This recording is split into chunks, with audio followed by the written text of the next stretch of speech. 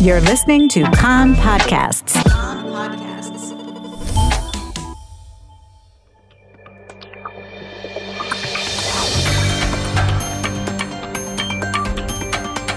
You are listening to the English language news of Kan, the Israeli Public Broadcasting Corporation.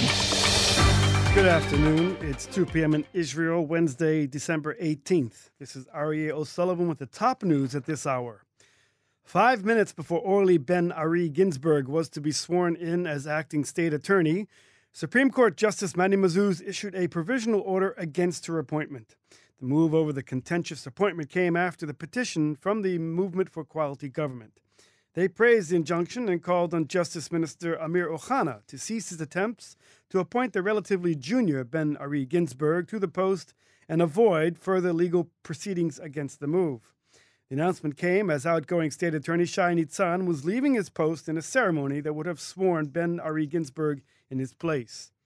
Minister Ohana, who himself is an interim minister in a transitional government, said he regretted the injunction but promised that Ben-Ari Ginsburg would be heard from.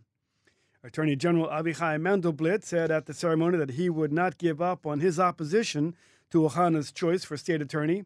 He also said that the public confidence in the state attorney's office was supreme and it would continue to be independent. In political news, Knesset member Gidon Sa'ar officially submitted his candidacy for Likud party leadership this morning. Regarding the removal of thousands of eligible voters from the Likud list in the past weeks, Sa'ar said he would continue to investigate it and to fight for fair and democratic elections. He also complained that an agreement was broken that would have allowed Likud voters to vote at various ballot boxes. He said that since the vote was during the Hanukkah holidays on December 26th, this would not allow many Likud voters to vote. The Jerusalem District Court has issued a temporary injunction preventing Nobel Energy from starting the flow of natural gas from its Leviathan field off Israel's coast. The dramatic temporary ruling freezes the emission permit granted to Nobel Energy by the Ministry of Environment Protection and came at the petition of green groups and 6 local councils near the offshore platform. Judge Eli Abarbanel said that Nobel Energy and the Ministry of Environment Protection had not been able to disprove claims that the emission could do irreversible damage to the health of the public. The first fully electric express train ride took place this morning from Jerusalem to Tel Aviv. The test run trip took 34 minutes and stopped at the Haganah station. The fast train service, over 11 years behind schedule, is scheduled to begin on Saturday night. This eliminates the need to change trains at Ben Gurion Airport. Transportation Minister Bezalel Smotrich, who was on the train this morning, said that within 6 months, this train will go to the Savidor station in North Tel Aviv in less than 30 minutes. Palestinian reports claim that the armed infiltrator killed last night by an IDF aircraft was from Khan Yunis and that the army took the body and is holding it.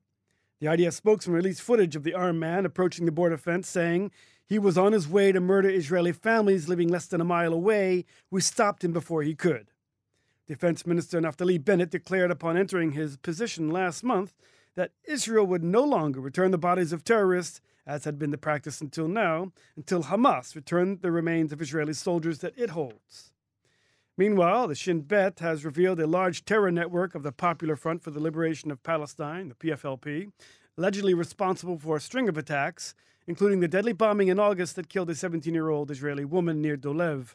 At least 50 people have been arrested as alleged members of the cell in the Ramallah area. Security officials say the terror cell was planning major attacks and that weapons and other material were confiscated. The Foreign Ministry is examining reports from Moscow that dozens of Israelis have been detained at the airport and passports confiscated.